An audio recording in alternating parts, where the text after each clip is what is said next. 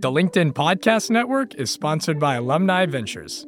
Invest with confidence. Discover the power of venture investing with Alumni Ventures, America's largest venture firm for individual investors. Learn more at av.vc.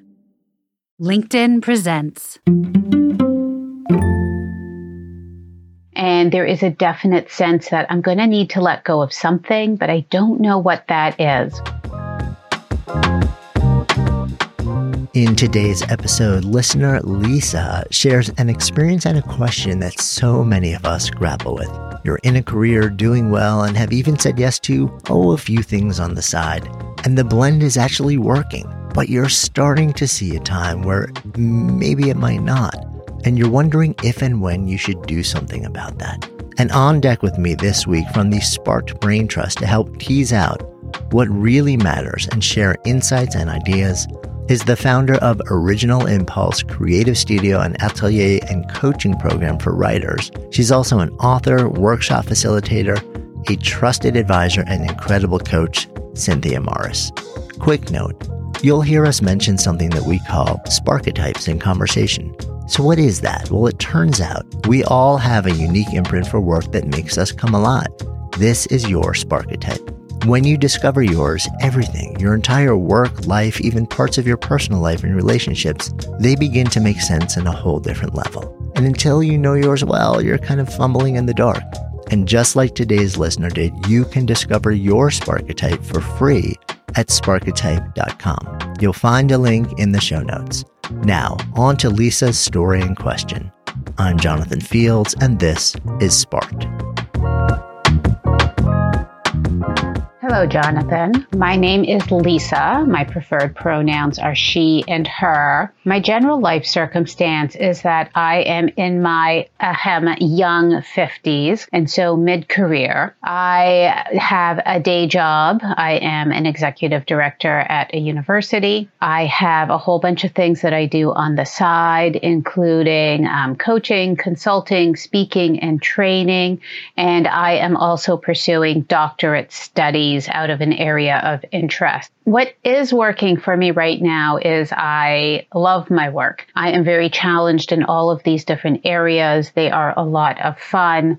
I enjoy meeting with new clients. I enjoy my day job. I am helping to solve interesting problems and working with really fabulous people in a great organization. What's not working is I seem to have a lot going on, and I get really interested in all these different things. And I did start this doctorate program, and I'm not too sure what I'm going to do with it. I started it at a time in my life when my career was very uncertain, and then I got a new job, and I do enjoy the doctorate work, and I do enjoy the new job, and I do enjoy all the things that I do on the side, but it is getting to be a little bit much. So what's not working is I keep getting attracted by bright, shiny new things. I am involved in numerous projects which are fascinating and have the opportunity to grow, and there is a definite sense that I'm going to need to let go of something, but I don't know what that is. And right now, today, as I'm recording this, it's not a terribly urgent issue, but probably will turn into one in the next couple of months, and certainly will in the next couple of years as I'm writing up my thesis and determining what do I want to do with this doctoral project, assuming, of course, that everything goes well and it turns out the way that I want. So my Sparketype profiles. Number one is the Essentialist. And I was very excited when I saw this because I had never had anybody tell me before that this was a superpower. Creating order out of chaos was a superpower. And so I was very excited about this and really felt resonated that, simplify and creating order and having control over the process and the resources and being able to arrange all these different things for other people, and absolutely difficult when other people get in my way. So much of this just resonated with me. And then in terms of the shadow Sparketype, it was the Sage. And teaching is definitely important to me. Sharing knowledge with other people, keeping the learning conversation flowing has been a mantra for a very long time. And so these are my Sparketypes, and I suspect they're a very close 1 and 2. They might be able to flip at different times. So the one question that I'm really interested in, and I don't know if Jonathan in the Brain Trust, if you have this magic wand, is what should I be doing with this life? I am so fortunate in that I have so many interesting opportunities, and I need a lot going on to keep me intellectually stimulated. Doing the doctorate in many ways is a challenge to see if I can just do deep focus on this one subject area and not get distracted by other bright, shiny things. But where would I be best positioned to really focus my time and my energies? Because the balance, I will admit, is getting a little out of hand. So thank you very much for listening to my recording. Take care and thank you.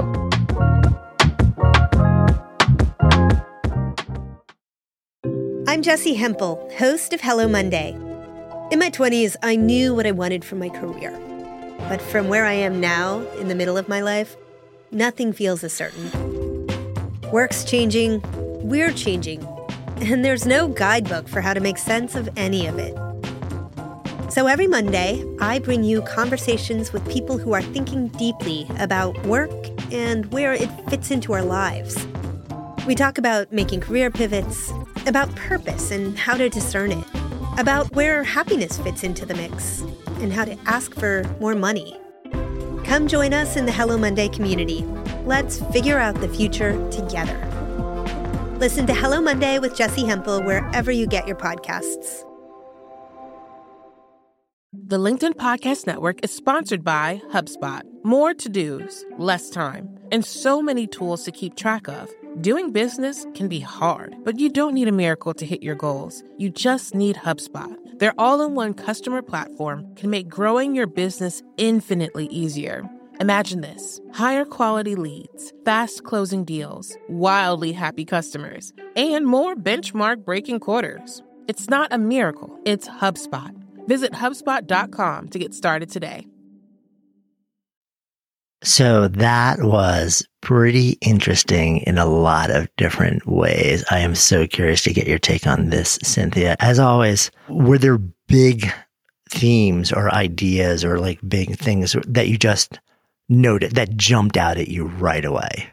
Well, first of all, Lisa, we don't share the same Sparketypes, but you are speaking my love language of more. And I'll even, when there's too much going on, I'll add more. It's just a strange thing. And so sometimes I have to make a sign that says add no more and post it in my studio. But the big theme that is jumping out to me is that Lisa really loves this way of being. And it's not really too much of a problem, but I think her intuition is telling her that it will be. And this was a problem for me when there was a major life event that happened. A couple major life events happened for me last fall that showed me that we need a little margin. We need a little wiggle room, because when the unexpected happens, we don't want to be already overextended. Yeah. I mean, I was picking up on a lot of those same things. I am, for some reason, wired to take on a lot of different stuff, but I don't actually enjoy the experience. So whereas Lisa feels like it, and she said this, she literally said, I need a lot going on to keep me intellectually stimulated. Me too. I feel best when I'm fairly streamlined and when I actually don't have a ton of stuff sort of coming at me constantly all the time. And yet I consistently put myself in that circumstance, which is a whole nother conversation. So it's interesting though, because this other thing that you keyed in on is she opened by saying life is good. Basically, she's in her words, she's helping to solve interesting problems, working with fabulous people in a great organization, right? So this isn't somebody who's saying to us, oh, there are all sorts of problems going on in my current work. And how do I fix them? How do I reimagine or optimize, or how do I look for the next thing? What she's saying is everything's really good, but there's this inner drive that keeps me saying yes to bigger, more complex things. And while I can it feels good now, she sees the trajectory forming and she's looking ahead and saying, I see a time where it's not going to feel good. So there's this really interesting anticipatory thing that's going on that may or may not come to pass? Well, it feels like intuition. Like she just knows that there's a limit and she's coming to it. So she asked for a magic wand of what she should be doing and where to best focus. I think the magic wand for Lisa, Lisa, it's for you to have a decision-making process that helps you to know what to say yes to, know what to let go of, and also to know what your true capacity is with a little bit of margin for life's random things. So what I have are a lot of coaching inquiries for her that I would ask that might help. And one of the things that really jumped out at me is, as an essentialist who makes order from chaos, this is what Lisa does for other people. So it's really borrowing some of her own medicine for herself. How can she step back? How can she get some distance and use some of her great skills for her own projects? Yeah, I love that. And actually, I would love to hear some of those other coaching prompts from you. Yeah. Maybe walk through some of those, because I would imagine they'll be helpful, not just for Lisa, but for other listeners who are kind of have their version of this, or maybe they see their version of it coming down the road. Yeah. So as I mentioned, I'm a glutton for more, and the world just seems to keep presenting more and more options to me, and I will take them on. So having a few questions that I ask myself, or first of all, knowing what am I trying to do? And you can do that annually. Like, what's my focus this year? What am I trying to achieve? What's this year about for me? Some people use one word for the year. I can't just get it down to one word. I need more than one word, but I still have a sense of what's this year about for me, and what am I trying to achieve in work and in my creative arts? And so then whatever comes to me, I ask, how does that thing help me achieve what I'm trying to do? So it's not, do I want to do this? Of course I want to do it. Can I do it? Sure, I can do anything in my mind. But how specifically is that thing going to contribute to what I'm already trying to do?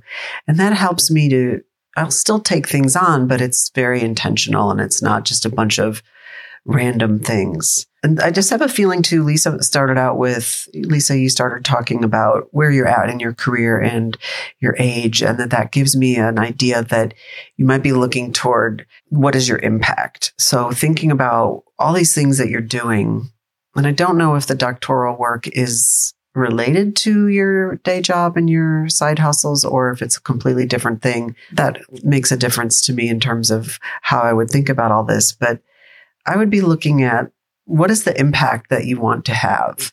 And what are the skills and gifts and qualities that you most need to develop to have that impact?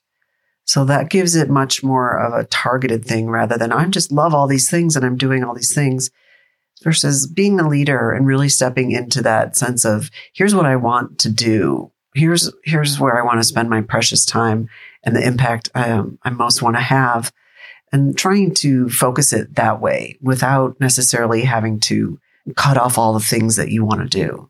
Yeah, I love those questions. I'm writing them down because I want to ask them myself for my own life and my own work. I think those are really great questions to revisit on a fairly regular basis, probably also. The other thing that popped into my head, and maybe it's maybe another prompt to explore, was this question to look at all the different things that she's doing. So she's got her job, she's got the doctorate degree, she's got her coaching, her consulting, her speaking, her training. And for each one of these, ask some version of the question, how is this serving my ability to flourish as a human being? Not just what work purpose is it serving, but like, how is this serving my ability to live a good life? Like, what's the job of each one of these things in the bigger picture? Yes. And let me add a couple more. So we look at that as like a wheel, or put those in put a column. And then I would add, what values are each of these things honoring and what needs are being met? So the needs that are being met from doing the doctoral research is much different than the needs of one-on-one coaching and the needs of speaking and training. So she can kind of get a graph or a sort of a chart of seeing which needs are being met, which needs are not being met. sometimes we'll add more stuff because there are unmet needs that we're unconscious about. It's like, oh, I added that because I really want to be in community, or I really need to be challenged intellectually. The doctoral research is probably doing something way different than her work as a trainer. Yeah, that's a really interesting point. I want to make sure that we pause on that, because it's not necessarily I'm doing this degree because there's a body of knowledge that I want to really like go deep into and know, and that may well be a part of it, but there are other needs that same high level, sustained, years-long commitment satisfies. And sometimes it's those other needs which seem to be ancillary that are really giving us that is in our unique life circumstance the bigger need, but it just happens to be delivered in this context that sometimes is easier to say yes to or more socially acceptable to say yes to for whatever reason. Not saying that that's necessarily the case here, but it's a really interesting inquiry to sort of like look deeper and say, you know, like, what are the needs that I have? What are the needs that this satisfies? And maybe what are the less obvious, less sort of like forward-facing ones that this may really be speaking to? Yeah. Lisa referred to really liking a challenge, and the doctoral work is a challenge because she wanted to know, can I really do a deep focus? And my first thought was like, what's important about that? Is that because someone says you're just bouncing all around, or is you discovering if you can do a deep focus important to you for something that's really important to you? Or because someone said that you should focus. Because the world does tell us we should focus. We should be known for one thing. We should do one thing. And there are people like Lisa and me who have a really hard time with that and resent being told what to do in the first place and being told that we have to only do one thing. I kept getting this image of an octopus. You know, there's this beautiful, elegant creature that has this great intelligence with one head and body, but then all of these arms that are able to do so many things. Yeah, I love that. That's one of the reasons that I think about the Sparketypes that led me to want to really deepen into that work is that when you can get to the underlying impulse, like the deepest impulse, and really understand that, like the impulse for effort that gives you that feeling of being alive, then you start to realize there are infinite, you know, like layered ways that it can show up in, a million different jobs or tasks or pursuits and all these different things. And it can show up in, you know, like a dozen different passions that kind of have a similar underlying impulse. I thought it was also really interesting how she shared the primary impulse, like the strongest one is the essentialist, but her second was sage, which is the impulse to awaken insight, to illuminate. And sages, because, and she also said, you know, they feel like they're really close, like on any given day, they could kind of like flip flop between the strongest and, you know, first place and runner up, which is, you know, like not uncommon to hear things like that. Which means the sage is also really, really, really strong in her. And what's fascinating about the sage is that sages need something to share. You know, they want to be able to really dive into something, master a body of work so they can turn around and share it with other people. And it's often the sage's impulse that drives the fierce quest to learn, because they want more to be able to share, and they want to be able to share more deeply and in more nuanced, complex, really cool way. So it's interesting to often see that impulse drive this supporting quest to just really become masterful in a particular domain of wisdom. And I wonder if that's part of what's behind the doctoral pursuit as well here. Yeah, and that she mentioned the learning and keep the conversation flowing, so that makes a lot of sense. Her big question is, another question is, what am I going to do with the doctoral work, the thesis, that she needs to have a purpose? And to the sage point, knowing that she can share it, that she will be sharing that. How doesn't necessarily matter, but with her skills as a consultant, coach, and speaker and trainer, it's kind of 4 different modalities that she can train. She can slice and dice that in many different ways. So I think that question, sometimes we want to have a grip on what we're going to do with it, but I would invite you to trust Lisa, just kind of lean into knowing that when that time comes, it will be obvious. Yeah, I saw something else, and I'm curious how you feel about this too. So the Essentials is all about distilling. It's about creating order and simplicity, often from chaos and just mass amounts of information or stuff. And Lisa shared that she actually said yes to pursuing the doctorate, I guess when she was either between jobs or left her new job. And in the interim has got this fabulous new job, which is a very high level position, executive director. So it's almost like, she says yes to this new thing, which she knows is going to take a lot of effort over a period of years. And then another position, work position, which sounds like it's a very high level position, which also probably takes a lot of energy. Sounds super fascinating to her. So she says yes to that too. And I wonder if part of what's happening here is that her essentialist instinct and her skill at sort of like looking at all the possibilities, really understanding capacity and limitations and constraints and bandwidths, and how do we put this into a system that functions. She's now looking at all the stuff she said yes to.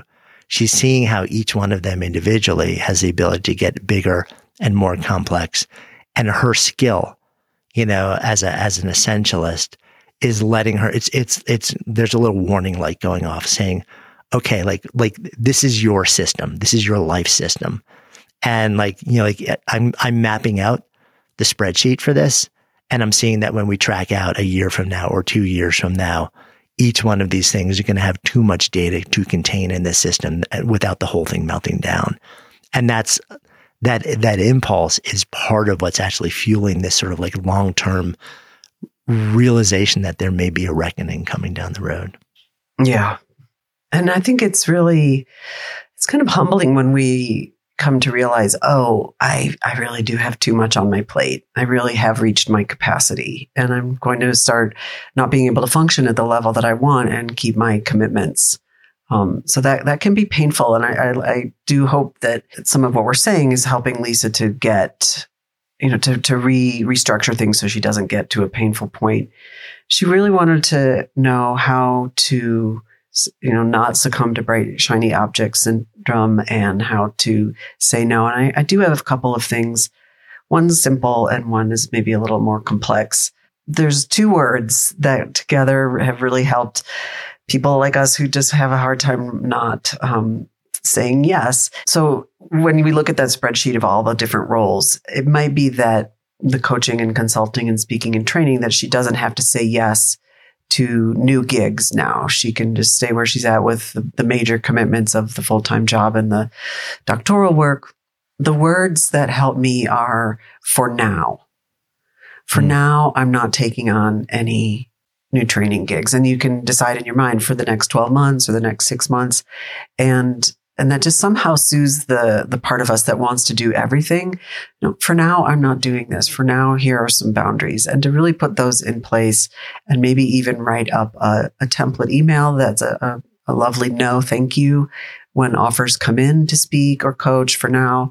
And then, here's another phrase that helps my clients a lot is I'm on deadline. So I'm on deadline, and those kind of words people really understand. Oh, you're committed already to this, and then you don't have to go into a long explanation. So just a couple simple phrases. And Lisa, you probably have your own, that if those 2 don't resonate with you, you probably have your own. But to kind of go a little bit under the surface more, so we're looking at just some what are they called? Boundaries. Some boundaries and guardrails around our decision making. If those don't really do what you need them to do, you might look underneath the surface a little more at what's driving your decision making, and to really kind of get into the feeling of, you really know very clearly this feeling of bright, shiny object syndrome and saying yes to all these things and having a lot going on. And a certain degree of that is important to you. What's the feeling of simplifying? What is the feeling of less? Do you know that? Or do you have an experience of that? And if you don't, if you just do a thought experiment with yourself, what if you didn't do all these things? What are the feelings that come up? What emerges that you either run toward, like, oh, yes, I want that peace of mind, or you run away from? So to really kind of do a little deeper inquiry around what is it that has you say yes underneath your tendencies and your sparketype. I love those 2 frames. It's funny. My 2 words are really similar to yours in that circumstance. Like the phrase for me is not now. Not now. Yeah. Which is basically the same thing that you're saying. Like, because it lets me kind of say, well, I'm not necessarily saying no to it.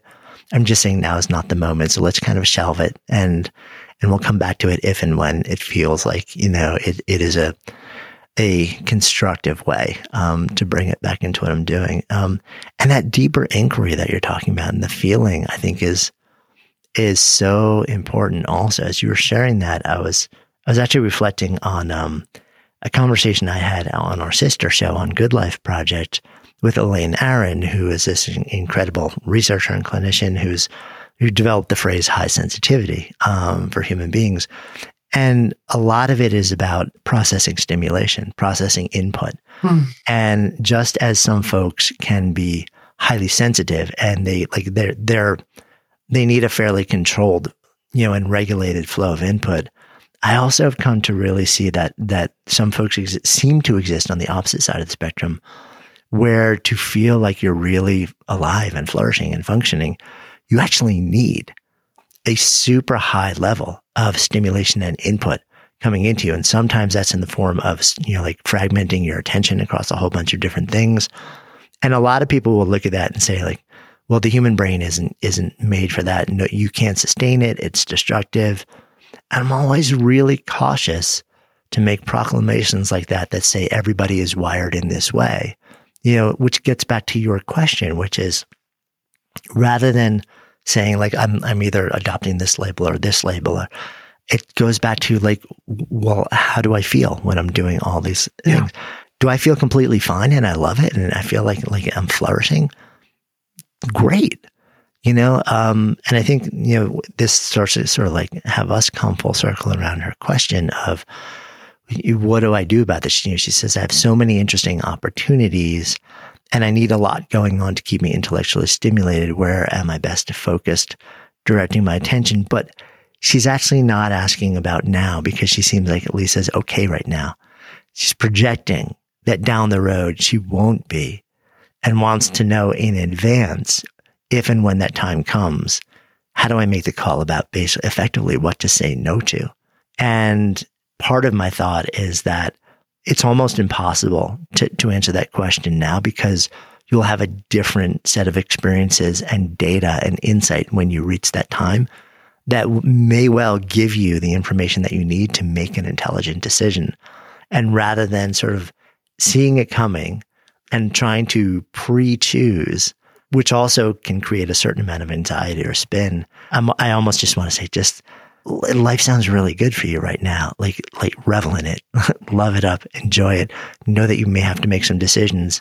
And when you do, you're going to have different data to draw on and probably a better data set to make those decisions when it's needed. I'm curious where you land on this. I think, to follow up on the data and decision, I think it's more about developing a decision-making process that works. And that is that whole essentialist thing. That is order from the chaos. So no matter what's going on, she knows how to use her decision-making. I go with my values. I go with my needs. I go with the impact I want to have, whatever the criteria are that she can use to simplify and get down to the essence of what's important and how she wants to live. So that's what I would be doing if I were you, Lisa. I'd be really just developing your own decision-making process that works according to what's important for you, how you want to live, and the impact you want to have.